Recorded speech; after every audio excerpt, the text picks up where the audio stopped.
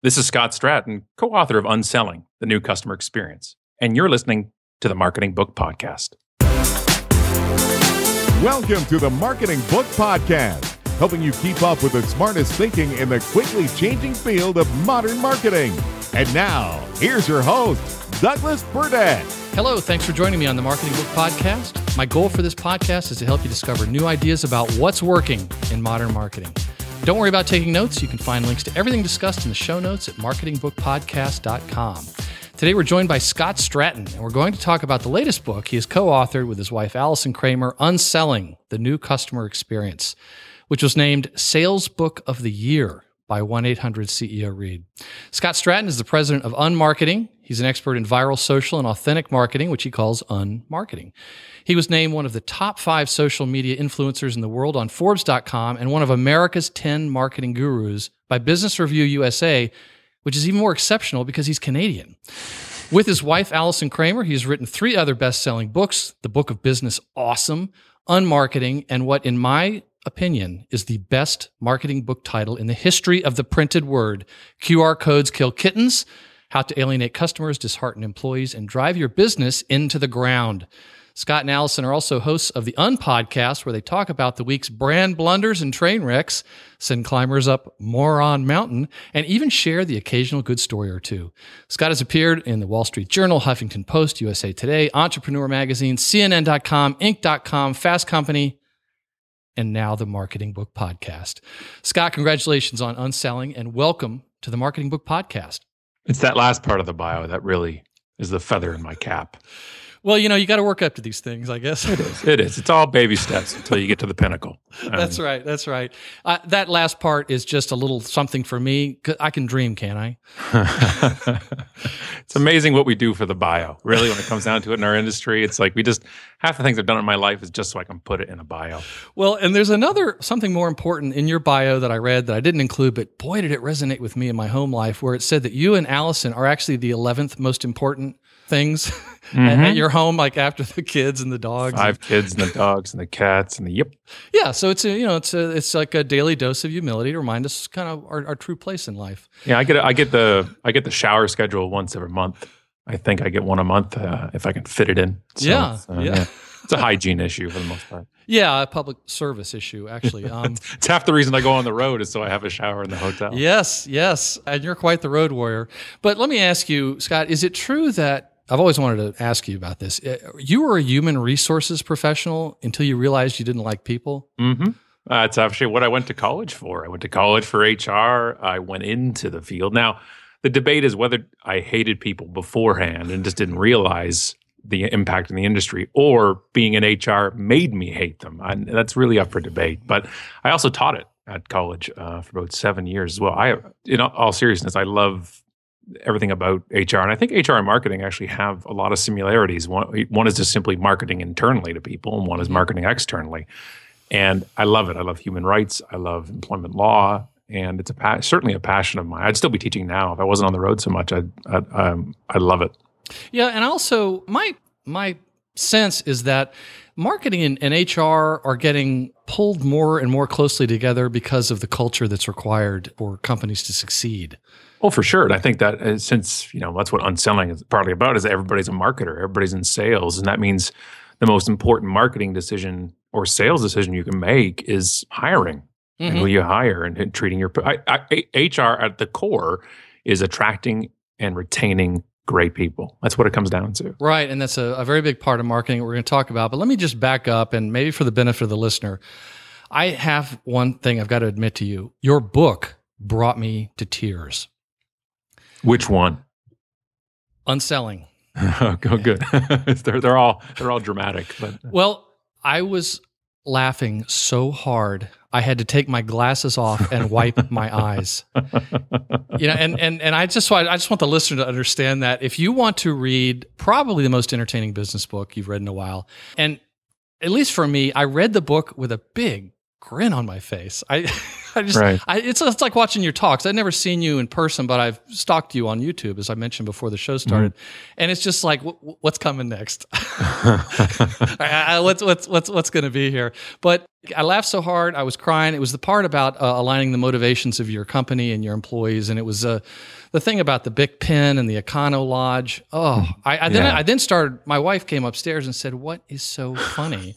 And I said, all right. So I started trying to read it to her, and I kept breaking up and laughing so hard, and to the point where she said, "What is wrong with you?" So it's an experience reading the book. But let me open with just one, just two little pieces from the book, just to set the stage. And there's a couple specific things we want to talk about if we have time. UnSelling is about everything but the sell. We put all of our focus on the individual purchase transaction, while putting the rest of our business actions second. We've become blind to customer service, support, branding, experiences, and even product quality. UnSelling is about the big picture, creating repeat customers, not one-time buyers, creating loyal clients that refer others, not treating people like faceless numbers, becoming the go-to company for a product or service before people even need it. So, Scott, take us back. Tell us the story about how the book came to be and why you wrote it and who you had in mind when you were writing it. Well, it's amazing, this kind of silo mindset I've noticed in business through the years of, you have your sales department, your marketing department, your customer service department, finance and operations, and they kind of all function in silos, and there's an internal fight for anything from budget to seats at the boardroom table to who is actually responsible for that ROI. And I always noticed that sales was kind of like the golden child of every operation. They're the ones that brought in the money, but they're not giving any credit to the impact that the other departments create. That I find that, for one-time sales and one-off sales, that might be a lot more marketing driven than, other places. It might be more marketing driven than sales driven sometimes. Mm-hmm. But any long-term customer, any customer that comes back over and over again, there's a whole service aspect of that. There's a whole,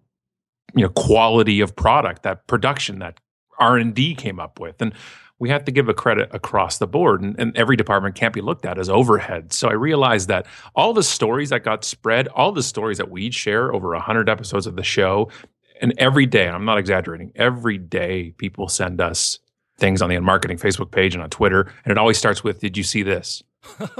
You never want to be the company named after "Did you see this?"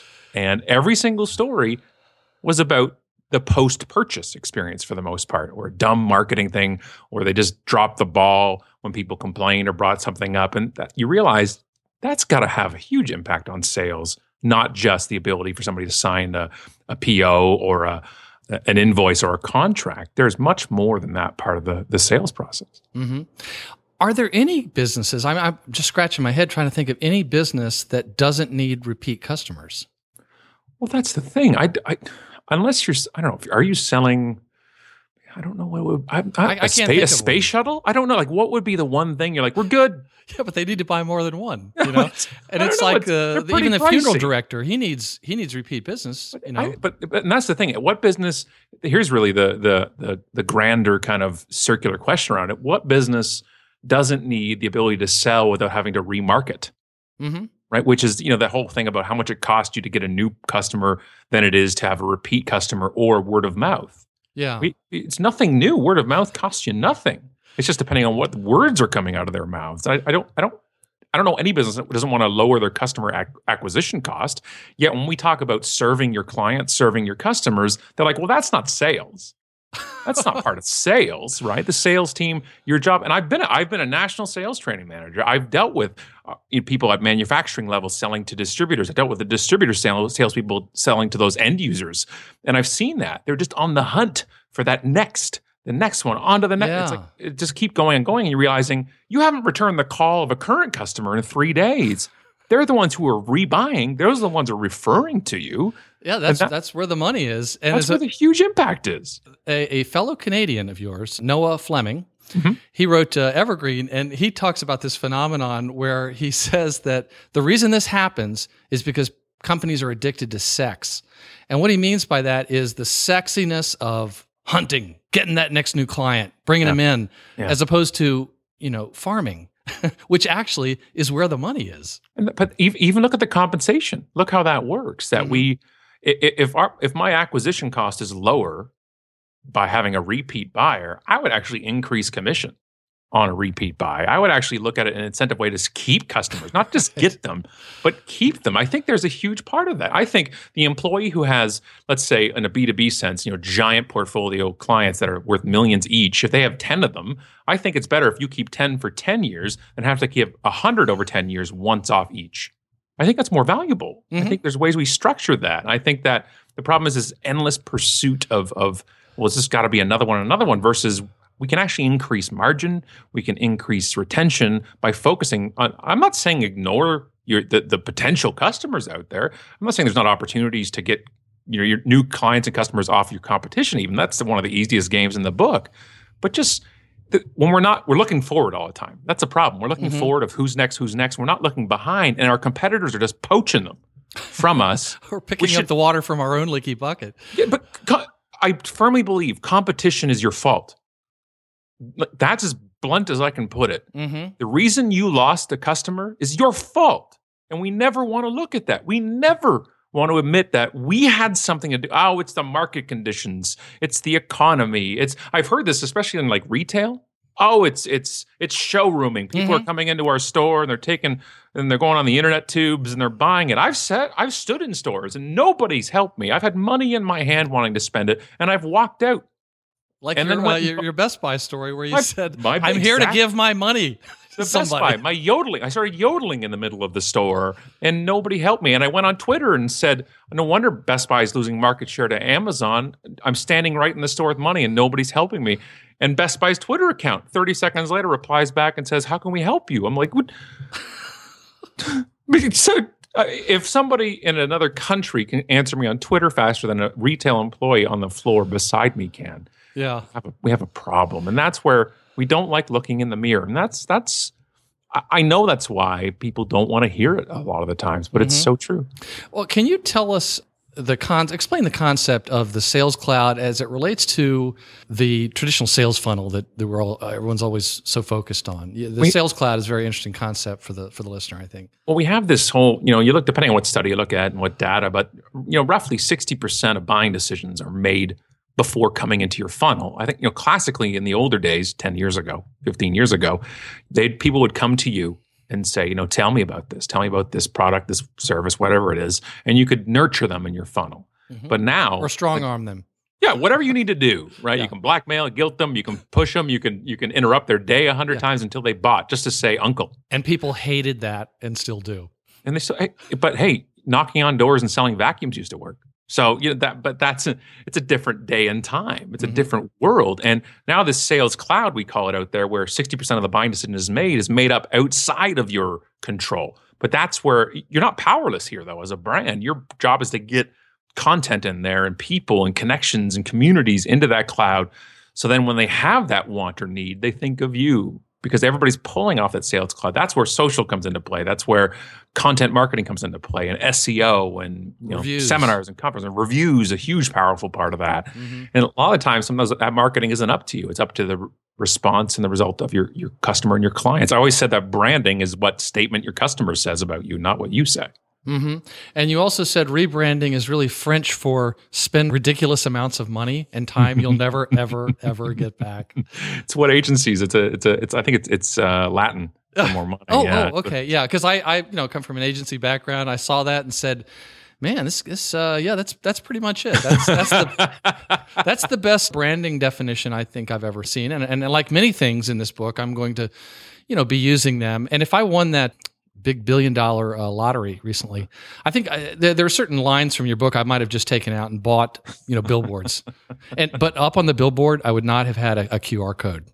I know you're wondering about that. Sweet fancy money. Right. Can you explain the pulse concept? That's very interesting. Sure. The whole thing is customers have a pulse. And we have three types of customers or clients out there. They're static, ecstatic, or vulnerable. And we think, and our perception of our customer and client base usually is they're ecstatic. The truth is most of them are static. They're just sitting there. And ecstatic is where the referrals happen and the repeat business happens. And vulnerable is where they slip down to. And that's where you're open for getting poached. You're open for changing and they're ready to go. They're just looking for, change is really hard for people to do in a business sense and in a personal sense. But to the point we get pushed so far that we end up being vulnerable and changing. That could be from a large, trust level, like a financial planning or banking or, mortgage or real estate or cars, all the way down to a chocolate bar or a bag of chips or your daily coffee, switching that routine and understanding where your customer base is on that pulse is huge. And here with the blips, how a pulse works, it's hooking up right to that heart monitor, those little blips that go up and down, you actually can see them happening in your customer lifespan. The little phone call, email, or the tweet that says, "Hey, I'm not happy with this." And if you just notice that and let it go, it's like noticing you have a heart problem and saying, "I'm fine." And you wonder I understand that doesn't work well for people. You wonder why you end up in the hospital. Like you wonder why and when do we find out we've lost a customer or a client? And the answer at every talk I give is always the same answer from the group, which is after they've left. Mm-hmm. And I'm like, when do you actually know you're losing one if you actually listen? And it's much earlier in the process. People, for the most part, there's always obviously some extreme examples of some big screw-ups and you're gone. But a lot of the times, it's a buildup of a lot of small things. Not returning that phone call when I need it. Shipping a little bit a day or two later than you said you would. A little bit slip in product quality. It just takes those little bit of dents in the armor, those little blips that have a downward spiral in your pulse make you actually just kind of pop out the door. And those little blips we call pivot points, which is these little moments that, when I say pivot, I mean they can go either way. They can go up or down. And we choose which way those go. And that's where, everybody plays a part in sales and marketing, that when customer service gets a phone call, you're affecting the brand right there. That pulse will go up or down depending on how you deal with it. Maybe it's Friday at 3:00 and you just want to go home. And if you're in HR, I think it's probably Wednesday at 11. That's usually when we get upset and frustrated with people. And you're saying, well, it's time to go. That affects your customer base individually, one-on-one. Your customers are made up of individuals, whether your entire customer profile is 10 people or 10,000. Those little blips change things. Mm-hmm. Mm-hmm. And you say every touch point with a customer is an opportunity to move the pulse. Mm-hmm. Another part of the book that I found very interesting and really resonated when I'm talking to companies is when you say your industry should never be an excuse for not being awesome. Mm-hmm. Can you explain what that means? Whenever I tell stories, and like the famous Joshy one, which opens up on selling, and any kind of stories like that, the Delta one I talk about with the tweets on how they switched my brain around because they were really sincere just on a tweet when I was really ticked off at them. People always will say, well, they can do that because that's their brand. Their brand is being great. They're different. They're different because they're great. Yeah. Like, wait, what? What is like somebody just divvied it up and said, you can be great, rest of you forget about it. Yeah, or in the financial services, they just won't let us talk like that. Yeah, we just can't do that. Are you kidding me? I know one financial service company that does a kind of a program every year, and each financial advisor gives their clients $100 cash and says, do something good for the world with it. And they have a book of stories from all of the clients that have done something, from food banks to shelters to then taking the 100 and actually giving $10 each and then giving it to students who go out and go to food banks and fill bags. Like it's like an anthology. Like they have a giant book of all the things they've done with it. I'm like, you can do these things. You can do things that are awesome. I'm not saying do the same thing as everybody else. I would prefer if you don't. But they can be. People are like, well, it's such a giant company, we can't do that. I have an example sitting right on my computer right now of Amazon, of a friend of mine who tweeted out and said, my daughter wants to be a fairy panda bear for Halloween, and I'm looking on Amazon right now. That was his tweet. And Amazon wrote back and says, hey, let us know your address. I think we can figure this out for you. Oh, because I was going to do that for Halloween too. That was my go-to outfit. And 2 days later, he's got a fairy panda costume from Amazon, and I have photos that will just blow your mind. I'll send them to you so the listeners can go check them out. And they're just, of course, they're like his 3-year-old daughter just living the dream of a fairy panda bear. And that's Amazon. What's your excuse? Mm-hmm. They have a billion things happening a day, and they have one person sitting there saying, we're going to make this person's day. Yeah.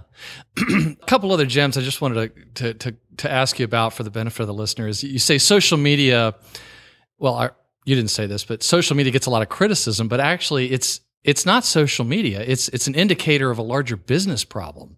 Right. Do you see that a lot where the companies are blaming social media?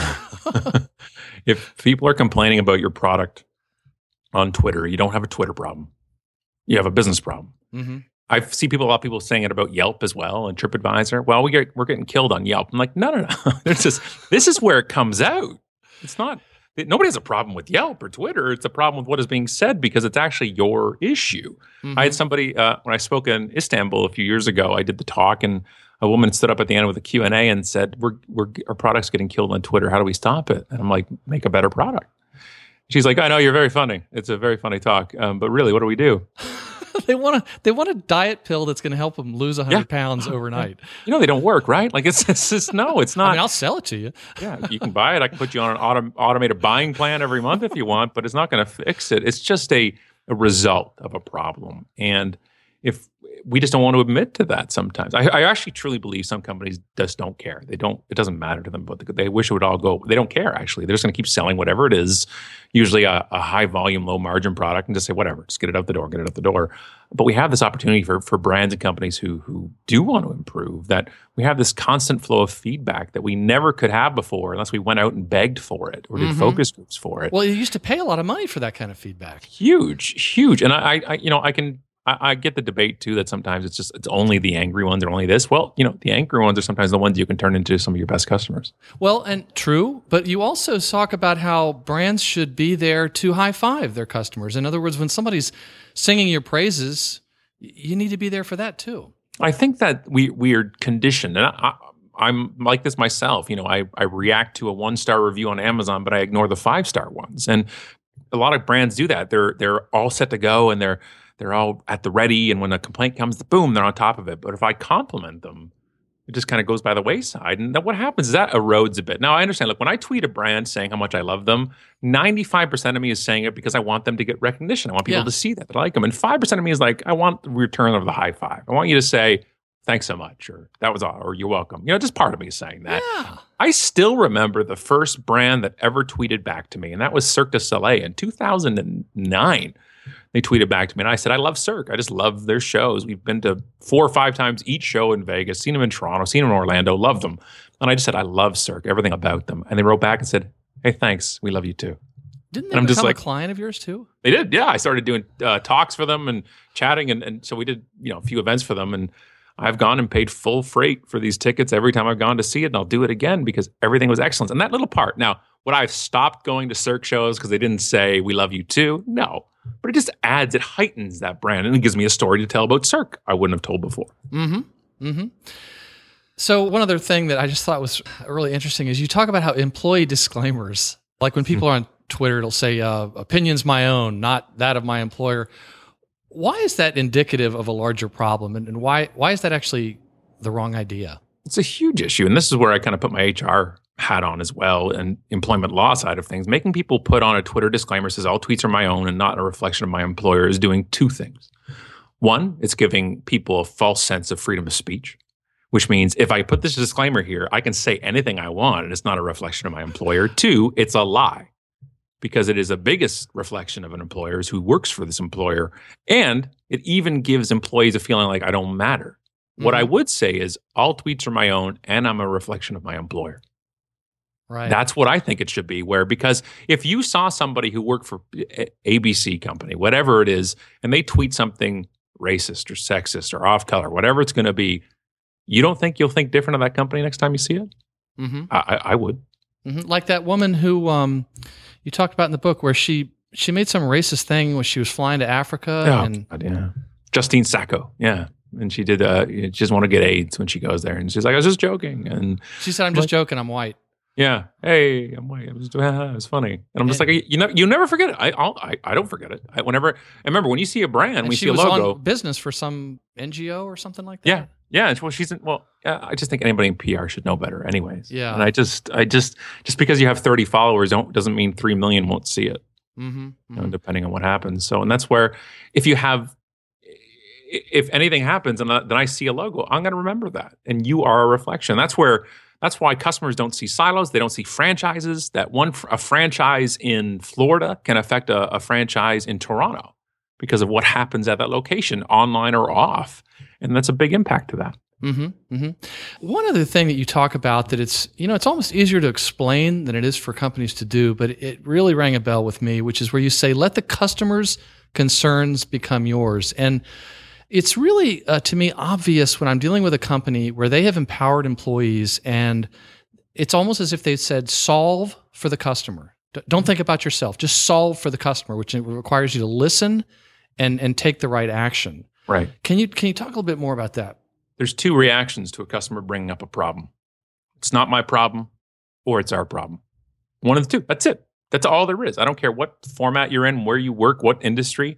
When you hear something comes up, you either try to say, how do I make this not my problem? How do I cover my backside? How do I make sure this has nothing to do with me? Or actually saying that to customers, by the way, it's not my problem. I've heard that. Or we got to fix this. We got to make this right. It's just two types of reaction. And I honestly, to be perfectly honest with you, I don't know if you can train that. I think you can hire that. I have people who just want to protect themselves, and I think it's more of a cultural thing. Now, that might not be because of the individual. That could be because of a manager that just comes down on them and makes sure that, you can't get involved in these problems, and it's not our problem, or it's not our department. And it's a whole culture thing. And I think you've got to have that from top down, is like one person's problem is the company's problem, and we need to do something about it. Yeah, and I know I said I was in tears in the book reading it because I was laughing so hard, but there was actually one part that almost did kind of have me tearing the opposite way, and that was a story about the mother who had the autistic child at Disney, and he was going to the Jedi Training Academy, and it started to rain, and he wasn't able to participate, and he'd been such a good boy. And can you finish that story? That was just amazing about how Disney solved that problem. So the mother was just predicting the meltdown that was going to happen, and she was trying to explain to him that it wasn't going to happen that day, and that was the only day they could do it. And here's the thing: is Disney didn't solve the problem. An individual who worked for them did, who spotted it, and he's one of the Jedi training guys, and he saw them how upset the child was, and he came over and he brought a lightsaber with him, and he knelt down in front of him, and he said, "This is I'm sorry that we couldn't do the thing today, but I brought this specially for you." Straight from the Jedi's himself, and this is for you, and gave him the lightsaber, and just spent a few minutes with him. And she said, she wrote a letter, and she said that you changed our lives from that moment, and he'll never, ever forget that. And that was one individual. It's raining, it's gross outside, you're just in costume, it's your job. And he said, I need to do this. And here's the thing, people like that do that without expectation of praise. They do that because that's what's right to do. But it blew up. The story was huge. And it was went on the viral. Huffington Post, wasn't it? Yeah, huge. It went everywhere. It went around the world. Made the guy famous for it. And he's just like, well, you do that because it's the right thing to do. That's the people you got to find. That's what I think Disney is still really good at, is finding the great people who give a damn. Like we're about to go in 2 months. We're going to go on our 4th Disney cruise with the whole family bus, of all of us and the kids, and it's a big event. And I heard those are really nice cruises. Man, we signed up for this upcoming cruise on the last one. That's how good it is. That we just said we're doing this again and again and again, and it's the individuals. Obviously the ship's beautiful, and there's all these cool little Mickey logos everywhere, and it's awesome. Food's great, but the people, man, they know their job is to make your day. Yeah, I saw recently Tom Webster posted on social media that he'd gone on a Disney cruise, and he said, folks, this is not like, the Love Boat. This is really, really different, and he would go back. Tom is one of my favorite people in the world, and when Tom says, he's probably also one person who's more sarcastic than I am, and he would give an honest opinion straight, and seeing he liked it too was perfect, because it is. You just can't find it costs more, and it's better. Really what it comes down to. And when you take care of somebody's kids, you take care of the parents. We don't see the kids, man. We make a mandatory dinner each night. They have to show up just so we'll see them part of the day. It's amazing. Wow. Because of the segmentation of the clubs and the way the ages are closer together and how well they run it. And this time we're going down to St. Martin, and Then Castaway Key is our private island, and it's just like we just can't get enough. Like we were never cruisers. I'm not a cruise guy. I was never a cruise guy. I'd never gone on them. And 4 or 5 years ago, we did a media cruise for like 48 hours or something to test it out. We're like, man, we should really try this. And we did 3 nights and with the family. We're like, that was awesome. We have to go more. And then we did 7. And then we did 7 again. Now we're like, maybe we can do 14.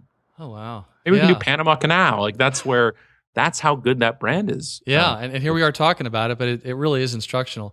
Before we wrap up, we just have to talk about one other thing, and that's booth babes at trade shows. I mean, come on. Come on, Scott. Now, in the book, you say, I guess I just thought this was so funny, and again, you hit the nail on the head. You said using booth babes is a lot like using swag, especially swag unrelated to your product. And I thought that was accurate. And then you talked about somebody who actually did a split test at a show. Tell the listener about that. Well, you go back and it feels like we're in the 60s or the 50s or the 70s even, that you're just saying this is how things are sold in a male-dominated environment. You just put somebody who's attractive in front of it and it knows nothing, and their job is to pull people in. It's just such a weird dynamic that happens. Like, our product isn't that great that we got to do something to blow people's minds. And at least it's shifting a bit now to more kind of celebrity appearances at events, where I was in one booth signing books and across from me was Slater from Saved by the Bell and bringing people into their booth. I'm like, all right, we're going one-on-one here, man. We're attracting. So I guess I was the booth babe for that type of thing. But the actual number of actual quality leads that came in without the booth babes was incrementally higher than the ones with it. Because people were just coming in just to talk to them, and it doesn't matter if they were targeted or not. And it's so antiquated. It's so, gross. Now, mind you, if somebody, male or female, is attractive and they work for the company, oh, good on you. Awesome. That's cool. It's a basic function of human nature to your eye goes to somebody who's more attractive for you. But to have somebody there simply to be a physical specimen to bring people in, I just don't know if that's what you want to do. Yeah, I was at a car show this last weekend with my 21-year-old son, and he was making a comment about how absurd he thought it looked. And these poor models are standing there all by themselves. Nobody's going up to talk to them. And I happened to see that. And I just thought that's a great way. And it's probably the same kind of companies that have those annual calendars with the pictures of women in bikinis holding up wrenches and stuff like that. Exactly. I'm sure they're still out there. And they say, well, hey, it works. I'm like, okay. Good on you. Okay. All right. Go ahead. Whatever. Whatever that means, then okay. It's or you like to do it. Either way. I think the boss kind of likes it. And that's why the boss goes to the shoot. Exactly. So if readers took only one thing away from the book, what would you hope it would be? Well, other than what you kind of touched on, which is let's not take ourselves too seriously here, is the fact that everybody's a salesperson. And we need to make sure that they understand that and empower them to make those decisions that influence those customers. Mm-hmm. Mm-hmm. And never use QR codes. Yes, please. So are there any recent marketing books that you'd recommend for the listeners? We actually there's a couple coming out that I would. The Mobile Revolution already came out with Tom Webster and Tim Hayden's book. And he's been on the show. Yeah, great stuff. Great data and studies and just opinions. I love those guys. Yeah, both of them. And but coming out soon, actually, there's a couple ones. There's Jay Baer is going to have Hug Your Haters, which looks phenomenal. He actually worked with Tom Webster and Edison Research to do some new, their own research based on people's negative reactions and reviews and things. I think it's a fascinating focus of a book. Tim Sanders has a new one coming out as well. And it's gone off the tip of my tongue, but it's a sales book as well that you can look at. Anything he puts out is ever since Love is a Killer App. It's been great stuff ever since. So we'll make sure to look it up and put it in the show notes at Marketing Book. Yeah, it's some great stuff. So keep a lookout for those two. And there's I'm floored by how much great stuff comes out all the time. And I'm one of the best parts of doing what I do. Doing keynotes and books and the show, and we're actually working on a documentary now. Is the fact that I get to know most people I've loved reading and that I can call now friends. It's actually kind of surreal for me. Since my grade 10 English teacher said I'd never amount to writing anything, it's just like, it's you and David surreal. Meerman Scott. Yeah, right. And that's, and I know him. Like, it's just like, I go into a business section of Barnes and Noble or anything. I'm like, I know half these people. Yeah. Well, and It's really exciting for me too, which is one of the reasons I did the podcast. It's just it's so exciting to be able to read a book. And then Excuse the dogs in the background, by the way. I'm sorry. This is a dog-friendly podcast. They sound great. They're down 2 floors, but it's coming through the ventilation. Yeah. But it's great to be able to reach out and meet these folks. And anyone who reads a book nowadays, at least marketing books and business books, it's just so exciting to be able to tweet to them. And just like you said, get a response back from Cirque du Soleil. It's very different. Maybe it's from having been an English major and reading Shakespeare, and I was never able to tweet him. You know, he's just not active on social media. But that's true. The access, though, is very cool, right? That you can just reach out. I don't think the humans have never had this kind of experience. Very cool. Yeah, yeah. So how can listeners best find out more about you and your book and your empire? Unmarketing is everything. So I go to Unmarketing on Facebook, Twitter, unmarketing.com. Unpodcast.com is also the same place, and listen to the show. And pretty much Unmarketing on most platforms we're there, or anywhere fine books are sold. Okay. Final quote. Valuing people is at the heart of UnSelling. Treating our employees, vendors, and customers well is the start of creating amazing experiences and standing out in today's busy world of information and reviews. Hire for passion. Create quality products, service, and content worth sharing. Make it easy for fans to tell your story for you. Facilitate community around your product or service. That is the way to create an ecstatic customer base. That's UnSelling. The name of the book is UnSelling, The New Customer Experience. The authors are Scott Stratten and Allison Kramer. Scott, thank you very much for being on the Marketing Book Podcast. My pleasure. And that closes the book on the 58th episode of the Marketing Book Podcast, which I'm happy to say has been named by LinkedIn as one of 10 podcasts that will make you a better marketer in 2016. But please don't let the end of this episode be the end of what you can learn about modern marketing. Visit marketingbookpodcast.com for show notes, free resources, and marketing guides. And while there, be sure to join the Marketing Book Podcast newsletter so you never miss an episode. And if you love the show, please do me a favor right now, unless you're driving or operating dangerous machinery, open up a browser on your phone or computer and type in love.marketingbookpodcast.com. That's love.marketingbookpodcast.com. That will generate a pre-formatted tweet with a link to the show that you can share with the world on Twitter. And you'll get a personal thank you from me for spreading the love. And please join us next time as we talk with Martin Lindstrom about his new book, Small Data, the tiny clues that uncover huge trends. Thanks again for listening to the Marketing Book Podcast.